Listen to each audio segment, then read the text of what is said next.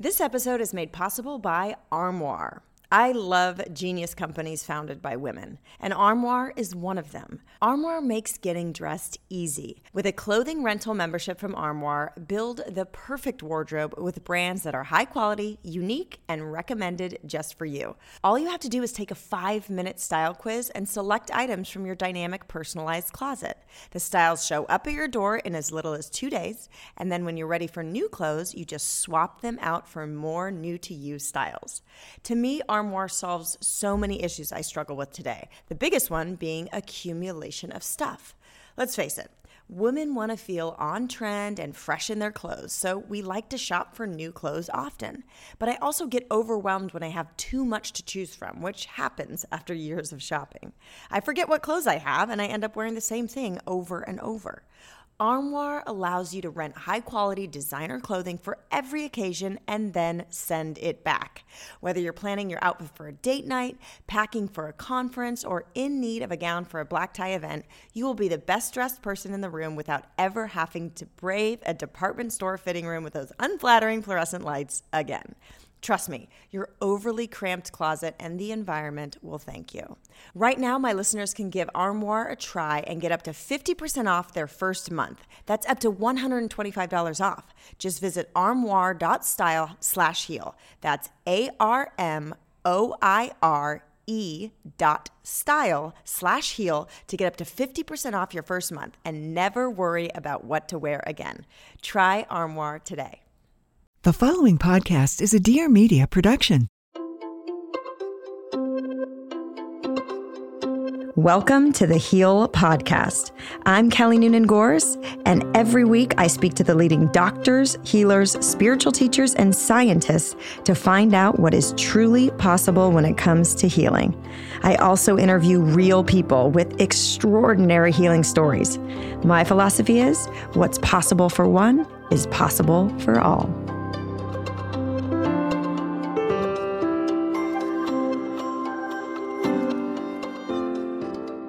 On today's episode of the Heal Podcast, I interviewed Dr. Shefali. This interview with Dr. Shefali makes me so grateful I am able to do what I do. I feel so incredibly lucky to be able to sit down and speak with the brilliant minds who have directly helped transform my life for the better. Shefali is a clinical psychologist and has written 3 New York Times bestsellers.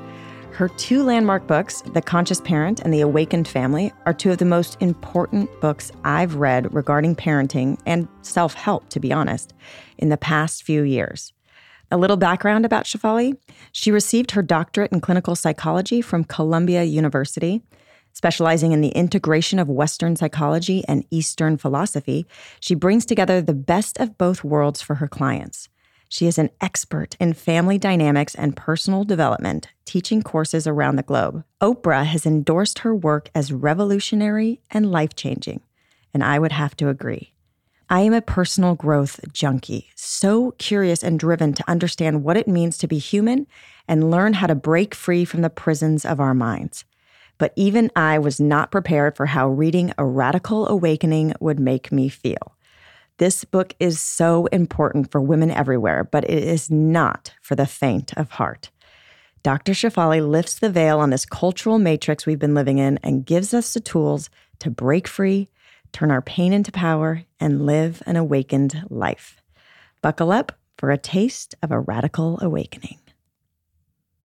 All right. So Dr. Shefali, thank you so much for coming on the show. I have a 2-year-old daughter and have been devouring your conscious parenting books. So very excited for you to continue your teaching through this new book, A Radical Awakening, because I need that to be a better parent.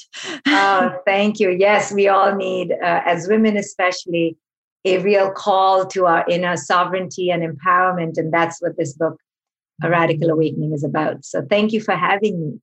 Yes. So can you tell us a little bit about your background and what the impetus was for this latest book, for your own personal awakening? Well, I've been going through a spiritual journey for the past 25 years. And like all spiritual journeys, there are so many pivoting points of unfolding and shedding and letting go. So, while I had let go of a lot of my conditioning, I was still holding on to an idea of how to be this good woman, this perfect girl, this perfect mother and wife. And I think when my daughter hit her teenage years, I was ready to shed that. And then the entire dynamics of my marriage changed, and it couldn't sustain the changes. So we did end up divorcing. And I went through such a huge transformation because I began to see the pressure culture puts on women to stay in long-term relationships. Never mind, I had been in this relationship for 25 years. It wasn't long enough because it wasn't until death.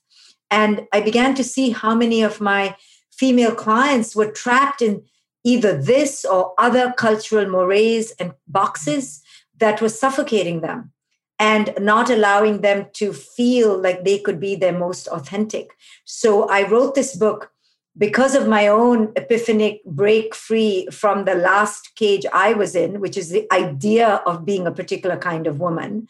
The cage is always an internal one, it's never external. And to help women break out of their internal cages. And so this book is really an ode and an homage for women to answer their own awakening, to answer their own sovereignty, and to really wake up to who it is they are, untethered from the expectations and pressures of culture.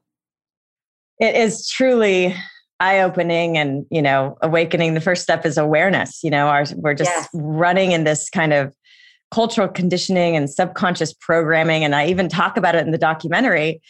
I'm very aware of the conditioning that our medical establishment has placed on us and the doctors and our whole system.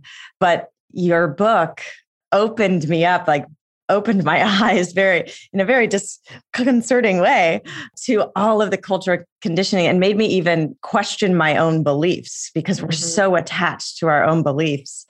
You talk about nature. You don't say, I believe in nature. Nature just is. There's laws that we just accept. So I was really kind of shaken off my ground when you said, if you have a belief, if you start a sentence with, I believe, you're usually talking about a fictitious thing. I was like, wait a second, I'm questioning my beliefs now. The reason we say I believe is that because it's optional. Like, what do you believe? Right? So it's very hard for us to understand that. But true liberation in the spiritual sense of achieving this place of untethered confirmation of your essence can only occur when you separate from all these belief systems. Culture has indoctrinated us to believe in things that are really misbeliefs. They're all cultural, fictitious fantasies. And it's very hard for people to get that. This book is not comfortable in that way. It's only meant for those who are willing to go beneath, through, above, and look at themselves at every angle.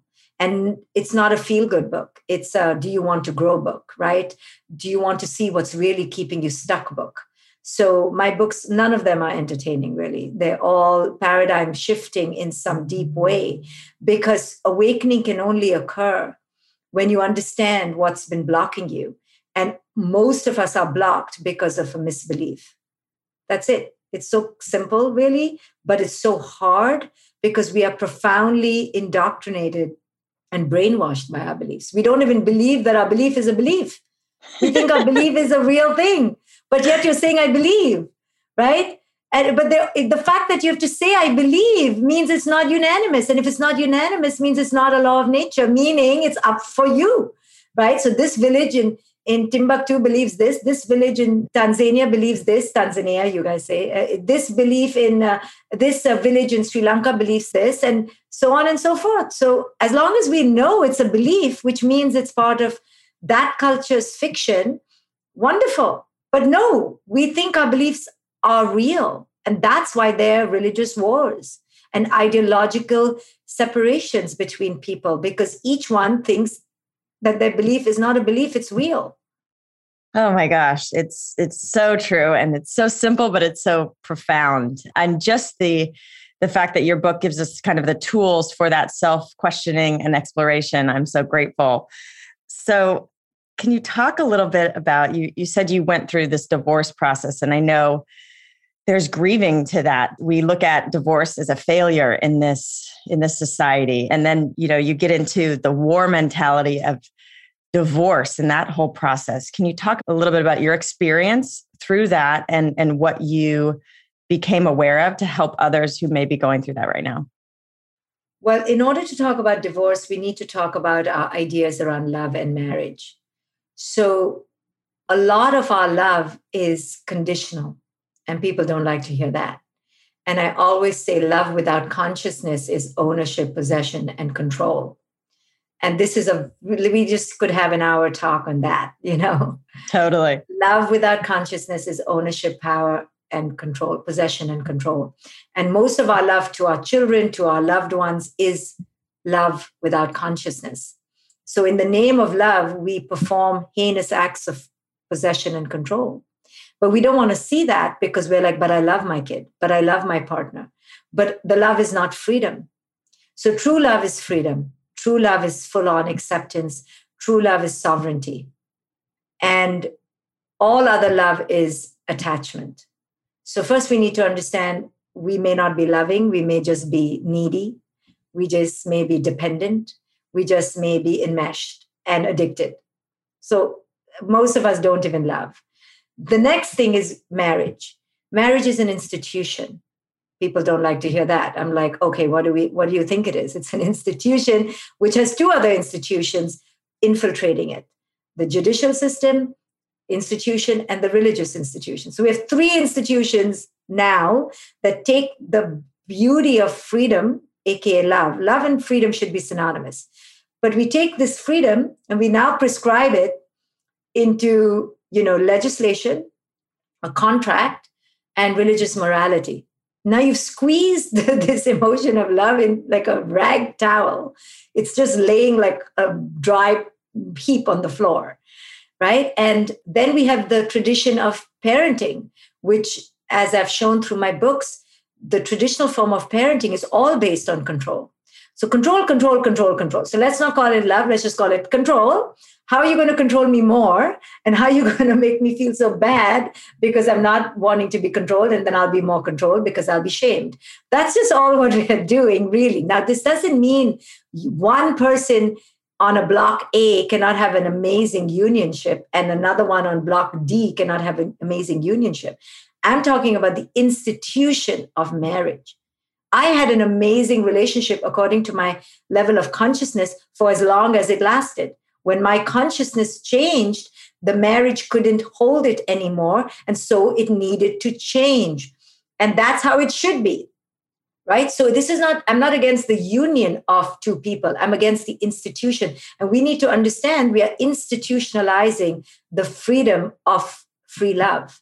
No problem. But just understand we're putting it in a prescription. We have a checklist. We have a contract. If somebody breaks the contract, now we feel we have a right to not love them. And then enters divorce. So the only reason divorce is plagued is because the ideas around marriage are dysfunctional. If we understood marriage to be about growth, sovereignty, autonomy, and acceptance, then divorce would not be toxic. But because marriage is solely based on the longevity model, not on the growth model, divorce is toxic. Divorce is a failure. Really, because you can never get out of, there is no such thing as a successful marriage unless it goes till you die. And I say it should go until your ego dies, until that growth cycle dies, until that chapter dies. It doesn't have to be physical death. Right? So death do us part should be the ego's death, should be that cycle's death, should be that chapter's death, not physical death. But anything short of physical death is now seen as failure because marriage is, according to me, based on a primitive paradigm of only longevity is the marker of success. It doesn't matter if you two hate each other's guts. It doesn't matter if you live on separate continents or separate bedrooms, never have sex. Doesn't matter if you're a brother and sister, really. Doesn't matter if you're just good friends. If y'all are staying in the contract for the world to see, that is success. Now, within that narrow definition of success, of course, divorce is the enemy, right? So I like to rename divorce as a rebirth, as a reemergence, as the end of a chapter, as a restructuring. Call it whatever you want. I don't mind the word divorce. It just is the word has been so blasphemized. I use it freely, but people go like, shh. I go, why? They're like, don't use the divorce word, use the D word, or just don't say it. I go, why? Right? It's because there's so much shame around it. It's insanity. It's the most healthy thing to get out of the contract if the contract isn't working. You do it with your car, you do it with your schools, you do it with your job, but you can't do it with this. You live longer with this person. I live longer with this person than my parents. But do I hate my parents? No. So why does this have to be a negative thing? So I'm not against marriage. I'm just against the idea that anything but the longevity model is success. Amazing. Yeah, he said divorce was not a failure, but a divorce from her inauthentic self and past. So you're divorcing this inauthenticity. And I love how this book really kind of it opened my eyes and gave me, a path forward to living in my authenticity. Because obviously intellectually, I want to do that. But just the other day, I've been on a personal growth path for many years. And as you describe these personas in the book, I'm like, oh my gosh, it just became so clear to me where I get stuck in these personas and why, I suffer or why I'm so exhausted or stressed out, even to the point where, one day I was a couple of days ago, I was just feeling this. I didn't know, I couldn't even name the emotion I was feeling. And I'm like, how am I not connected to my feelings? And then I was reading the personas. I was like, oh, that's why. So what was helpful. Which one was it? That one was probably the shield persona, but trying to be superhuman and superwoman. And being raised by, again, my poor father, I bring him up in almost every episode, but being raised by someone who was so explosive that I just wanted to put a lid on all my emotions. I was like, I was mortified by certain behaviors in the public. And so I just suppressed all my emotions and we're just so detached from our feelings. Wow. Yep, that's the shield.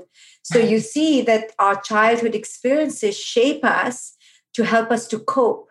The shield helped you cope. It said to yourself, allowed you to say to yourself, okay, that's dysfunctional, that's toxic. I'll just be this. And this way I'll be safe. So we create these personas to help us, but then they also mess us up in our adult life because they don't allow us to access our true self. Mm-hmm. Oh my goodness. So in that same vein, we talk about, we've heard this many different times. It's like, someone's opinion about you is none of your business. And it's all about the projection of someone else's pain and their lens of life onto you. And it really has nothing to do with you. It's impersonal and more has to do with their conditioning and their perception. What are some tools or how do we really release that need for outside validation and an attachment to that, the likes or the dislikes, negative or positive, commentary? Yeah, just like we began to attach to it in the first place, it took time. In the same way, to detach is going to take time. It's going to take the evolution of your companionship with yourself. That's what has been missing for us girls, especially for us women. Is as girls, we were so disconnected to our own knowing, to our own wisdom, because we were told, make others happy, put others first. That's a good girl. That's what good girls do. That we shoved our own connection to ourselves really to the bottom of the pole. So now, just like we took many years to shove it down, it's going to take many years for it to come back up. But that is the plant we have to water. And in order to water that plant, we have to stop watering the outside plant. So, we have to start detaching and start watering this one. And it happens synergistically almost, where you turn your attention to what am I feeling? What am I not speaking the truth to? How am I not owning my own feelings? Wait. What am I feeling? So we keep watering that plant, even though it's been so neglected. We don't even know, like you said, what am I feeling? Right? That's why I gave terms to it, just to help women to understand their patterns. Because we don't even understand how to notice the pattern, right? You look, but you don't know where to look. So as you begin to have words, so this book gives words to the narrative, words to the feelings that we never knew we could have, or our patterns. Now you begin going, oh my God, that's that. Oh, this is this. Now I'm divorcing myself. Now I'm scared. Now I'm in fear of rejection. Now I'm in fear of abandonment. just by placing the fear, you begin to notice yourself. You begin to become aware. You turn your attention inward. Each time you turn your attention inward, what you're doing is not turning it outward, right? So you stopped watering that plant. You started watering this plant. And bud by bud, drop by drop, this inner blossom begins to expand. And now you have a new inner terrain that is flourishing, which you never had before. And, it seems cliched, but there is this inner abundance that grows within you that consumes you to the point where you're not hungry for another's bounty. You have so much bounty inside you. You're not foraging for others. And it is profound and it is liberating. And that's what this book, A Radical Awakening, promises is, well, not a full promise, you know what I mean? It's the glimmer of, the aspiration of each woman blossoming her own inner terrain to such abundance that her need for the other goes away. So it's 380 pages, and it was 520 pages of intense inner growth that I take women on step by step so that they can develop this. It's not just a motivational book that they should. It tells you how you can.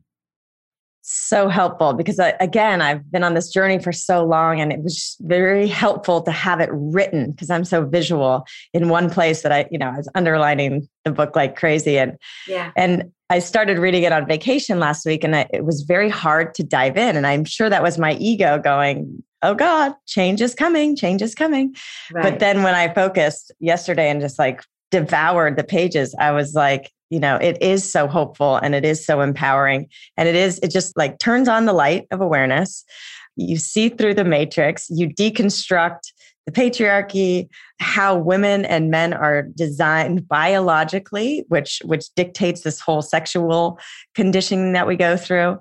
So talk a little bit about that, because I'm actually working with a sex therapist right now because I interviewed her on this podcast, and she said sexual freedom or healing, sexual healing is the final frontier of spiritual awakening. How did you reclaim your sexual power? Again, it is only through unlayering all the bullshit we've been told around sexuality that comes from patriarchy that I could begin to touch upon my own inner power and therefore my sexuality. And as I touched on my sexuality, I touched on my inner power.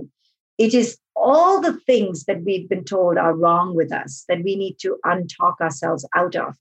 Even the fact that we women are not even comfortable in our bodies, that has a direct impact on our capacity to be sexual in our bodies, right? So many women don't know where their clitoris is. They don't accept their bodies in broad daylight. They want to hide. They never show themselves to their partners.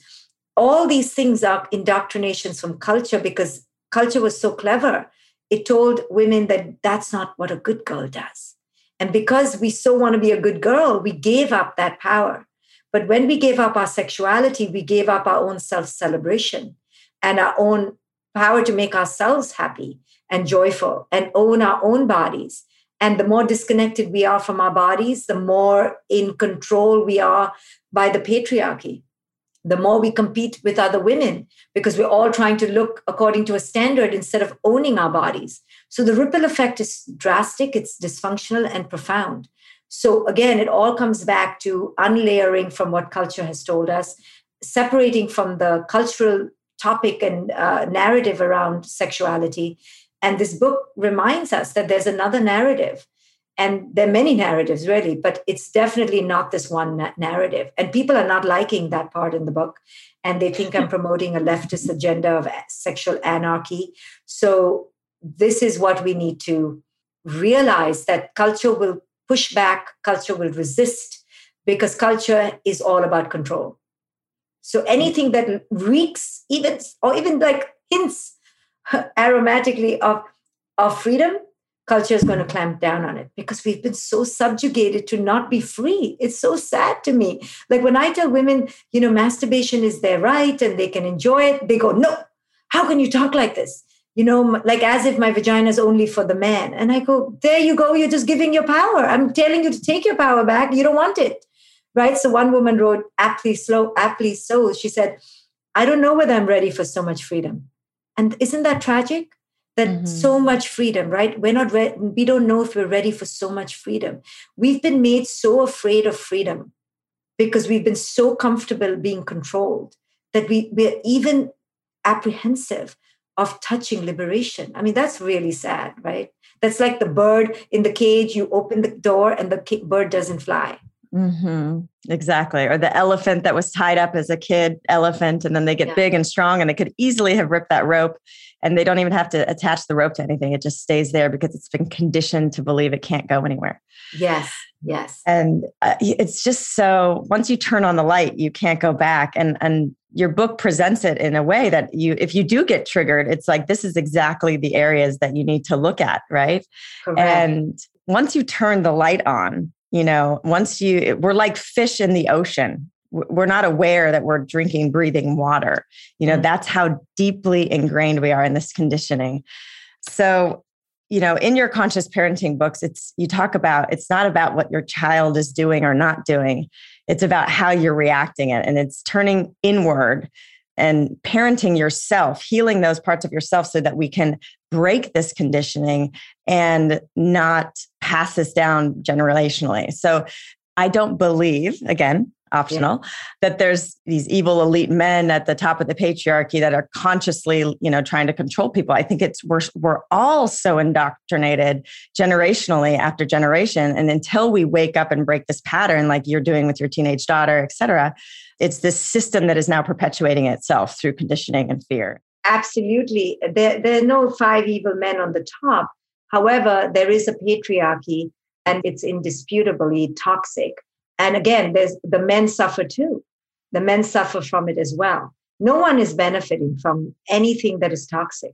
But we need to recognize that currently the system more favors, of course, the male, and if the white male, but that doesn't matter. It's a system that is fully perpetuated and controlled now by everyone who participates. So it's everybody's responsibility, especially those who are oppressed, really, in this case, the woman, to rise up. Because the ones in comfort on the throne will not give up the throne.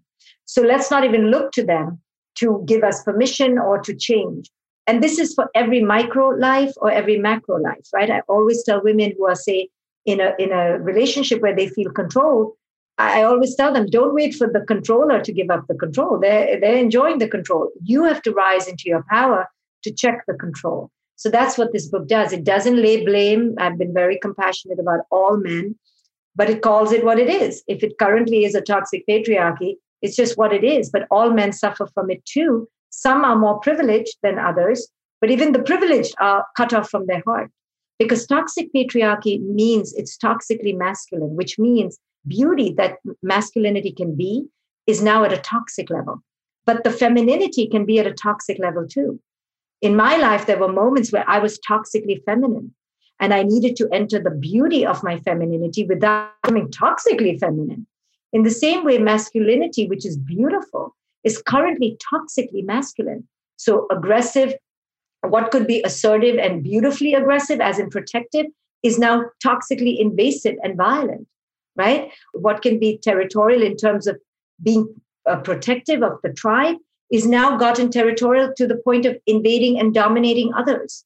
So what could be beautiful about masculinity, strong boundaries, assertive boundaries, clear boundaries, is now worldwide dominion, right? It's like domination. That's not boundaries, that's domination. So that's what I mean by the toxic patriarchy, where healthy components of masculinity have become toxic. Yes. And it's all about, like you say, the men are suffering. So they're wounded children too, that are just not whole, searching outside of themselves for validation, power, submission, all of that. And so I love this parallel just between love and what it truly is. And we can't enter a relationship with and feel true love if we're not whole ourselves. We can't be a good conscious parent unless we're whole ourselves. So it's really deconstructing all of this conditioning and coming back to, parenting ourselves or growing up into adults and letting go of all these protection mechanisms that we developed as children for survival. Yes. I mean, all of these wars against each other and invasions and this desire for greed and profit that this world is currently based on comes from unhealed childhood trauma. Like, why do you need to like devour people and dominate territories and go to the moon? It comes from a childish fantasy of omnipotence because you feel so helpless. Narcissism is a defense against utter helplessness. So we're just, reacting from our 3-year-old selves and ruling the world and driving it crazy because we are disconnected. Like you said, we're not whole from within. Yes. So radical awakening will help us heal ourselves so that, when enough people can awaken, we can create a different paradigm. Yes. You say to love someone is to feel for them without our own feelings about ourselves getting in the way. That is hard. Like so hard. How do we, talk about true love for a minute? Yeah, it's really hard. It's an aspiration, at least to understand what that is, right? So then we can aspire to it. Mm-hmm. Because I think everyone uses the word love so glibly. Everyone thinks they've arrived there just because they feel it. They have transcendent love is an arrive. You have to get there. You have to cultivate it. It's other love is full of ego, So to truly transcend to that place of equanimous, unconditional acceptance is not to pollute your own self in that equation. So if your partner says something that goes against your belief systems, doesn't mean you now shut down from them, but you understand them, you accept them, you see them on their own path, on their own destiny, just like with our children, and you set them free if that's how and where they need to go. You don't feel betrayed if they need to leave you. If you really love them, how are you feeling betrayed? It's because you expected something from them and they're quote unquote breaking the contract. But true love has no contract. The only contract true love is based on is freedom, which comes from acceptance, release, surrender, grace, wholeness. When you're whole, you don't bind someone to you from a contract. That's exactly right. That's the most beautiful friendship in the world, right? So that's what we need to have with everyone.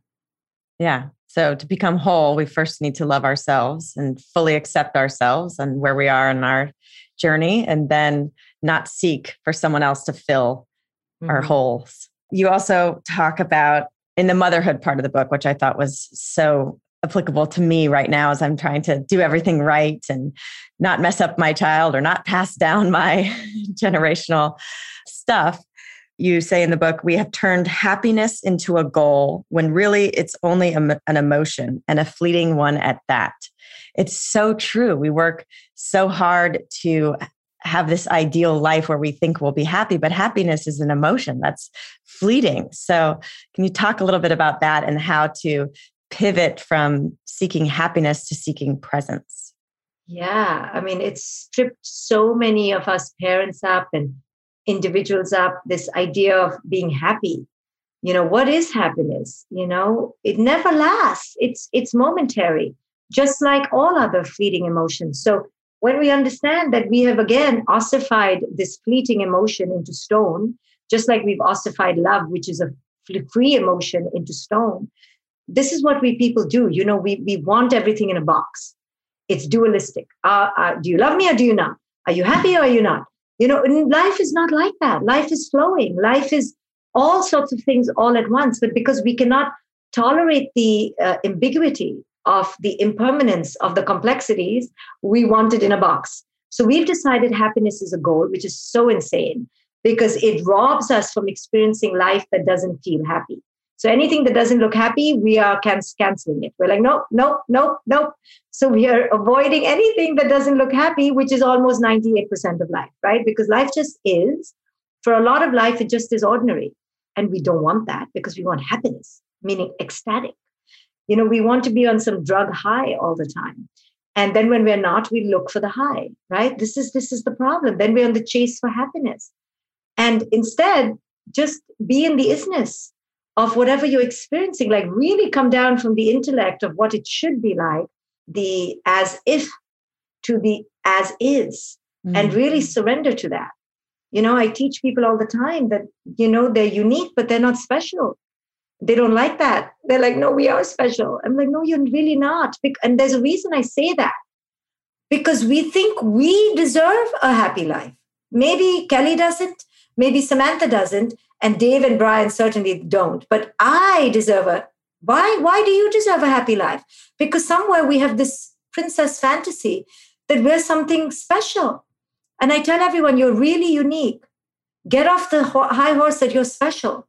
You will be betrayed, you will be hurt, you will die, and your poop will stink. Well, what do you want? Once you accept that about yourself, that you are okay with the okayness, with the ordinariness, then you will probably be way more happy. But if you're chasing this goal, this fantasy of ecstasy, because you think you're like deserving and entitled to some different life from everyone else, then you're going to be really unhappy. We set ourselves up for some bullshit, of like, because we have some narcissism around we deserve a happy life. No, you don't. You just deserve a life. And can you just live your life and be in your life and be awake to your life? Whatever it is, and that's why we're all chasing this idea of beauty and this idea of youth and this idea of success, which is very linear and narrow, because we all want to be that special. And nobody is special. Ask any most famous person who's landed on 10 moons if they got to happiness, and they'll be like, oh, no, I didn't find it on the 10th moon either. I went looking for the 10th moon. There is no such thing, because at the end of the day, it just is the present moment. So I speak about replacing happiness, the idea, the delusion of it, with presence. Are you present? Are you here? Are you fully awake? Are you you? That's the 10th moon. Exactly. So I'm so curious to know, you're so conscious and present, and you've gone through this awakening. Like, who have been your teachers? Like, is this just a knowing through your work that you've discovered along the way? What are your spiritual beliefs, or who are some of your teachers that kind of taught you what you know? I think the greatest teachings were the teachings of the Buddha. And I'm not Buddhist, and I don't even know whether he existed, but this person that they call the Buddha. And I love the teachings, because the teachings are all about going inward. And the Buddha is attributed to have taught this technique called vipassana, which is insight meditation, which is just the breath and the body sensations. You begin to observe. And you begin to observe how your mind doesn't want you to observe anything, because the mind is chattering. So just observing the mind-body interaction is the point of vipassana. There's no chanting, there's no God, there's no idol, there's no prayer, there's no blessing, there's nothing. It's brutal. It's just you sit and you observe and you die, right? You die. Like, I remember my first vipassana meditation retreat. I mean, I must have checked my watch, like, I swear to you, every 30 seconds. And I was like, what is this 30 seconds? It's brutal torture, because you've never sat and observed. And you don't do anything except observe. Can you imagine that? Torture. Mm-hmm. And but it was the most genius. So that teaching to me has been my everything. Like, that was, I got it. I understood that we put from our mind all sorts of impositions that are not there. I began to see how, by observing the body on its own, that was my true nature. And then how my mind was putting total garbage onto it and judging, whether it was positive judging, like, oh, I'm happy, or negative, oh, I hate this. Oh, I'm happy, oh, I hate this. I was doing this constantly. Like, actually, I was only doing negative, like, I hate this, I hate this, I hate this. And I was like, wow, I only judge. And then when I left that retreat, all things became clear. I began to understand the workings of my mind. I began to see myself imposing all the time. There was nothing that I kept as is. I always had an as if that I put on it. And that's what we humans do. And until we understand this, we will not be liberated, because our own minds are driving us crazy and we don't even know it. So this technique of meditation, to me, is the pathway. You have to sit to observe and be tortured by your own mind, because your mind cannot be still. Your mind cannot observe. We are not observing anything. We're only reacting. And we're reacting from our complete brainwashed conditioning. And no one wants to hear this, because they want to believe that their beliefs are not beliefs. As I said, they want to believe that they know. They don't know. The only thing we know is we don't know, but we act like we know. but we're only believing. So I've been doing this since 21 and I'm barely succeeding. But this is how I find my quote unquote wisdom, is not because of me, is because of these teachings by this, whoever this person was, who, if maybe it was many people, the generations called the Buddha. I don't know, but these teachings have been gold and there's no belief to it. It's just brutal observation. And that's what appeals to me, that there's no belief to it. It's just observe you and see the schism between what is and what you put on it. Profound. Yeah. Then you begin to see you're always in your movie. You're like, wow, I'm never out of my movie. And then you could observe that because you're practicing observance. So now you can be the awareness, watching your thoughts, and then you're not caught up in it. Right? To watch yourself in the movie means to be out of the movie already. Then you watch yourself watching yourself in the movie. Now you're even more out of the movie. So now that's what I call leaving the matrix, right? Awakening from the matrix. Now you see the movie as the matrix, or the matrix as the movie, and you don't need to be part of it anymore. Now you have choice. In that choice is freedom. Last question. Can you talk a little bit about the difference between victim consciousness and victimhood? I think that's profound because, again, subtle, but is everything. Yeah, I think victim consciousness and victimhood is the same, but it's different from victim. So many of us are victims. People who've been physically abused, of pure victims of that physical domination. If you're raped, you're a victim of rape. If you have somebody who's been racist toward you, you're a victim of racism.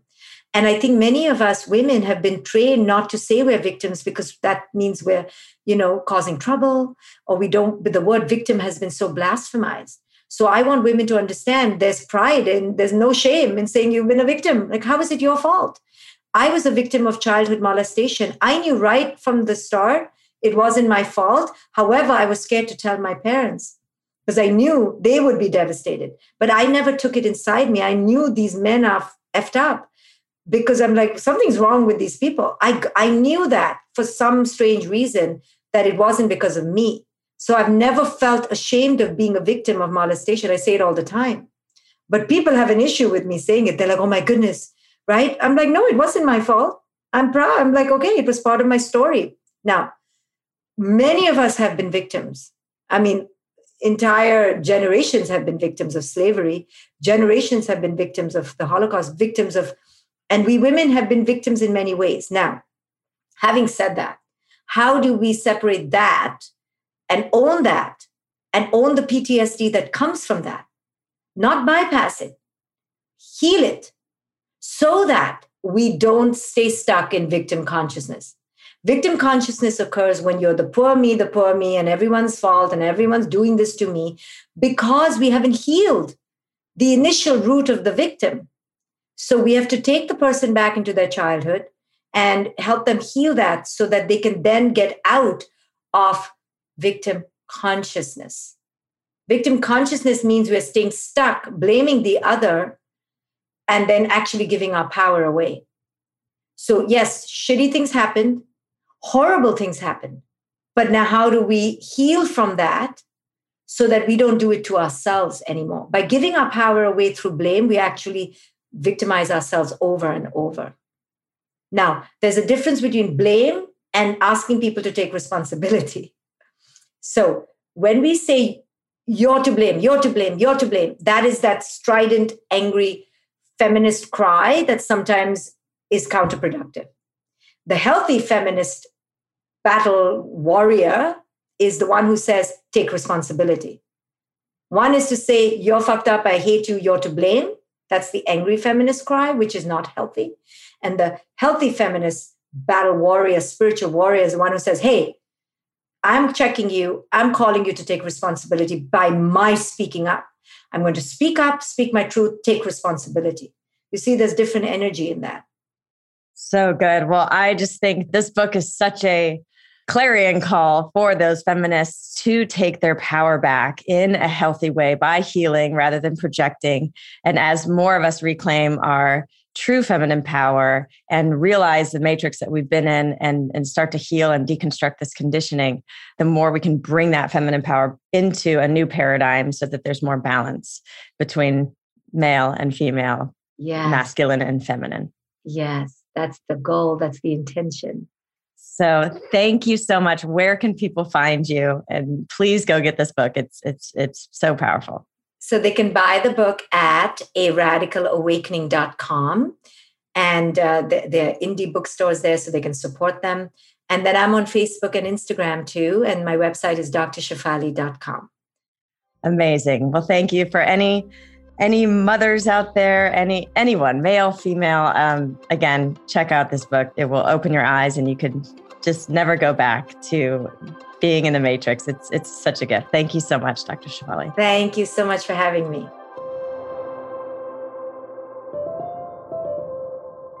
Thank you for listening to the Heal podcast. Be sure to tune in every Thursday for more empowering wisdom and inspiring healing stories.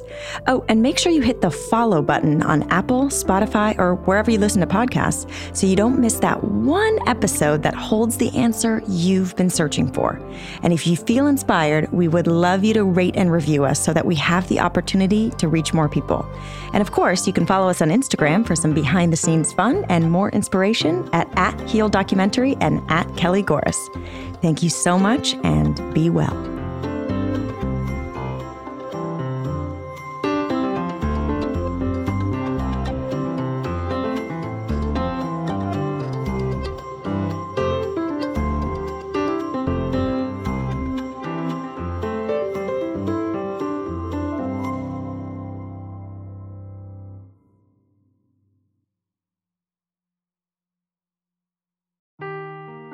Seeking the truth never gets old. Introducing June's Journey, the free-to-play mobile game that will immerse you in a thrilling murder mystery.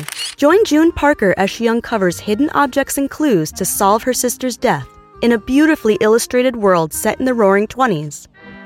With new chapters added every week, the excitement never ends.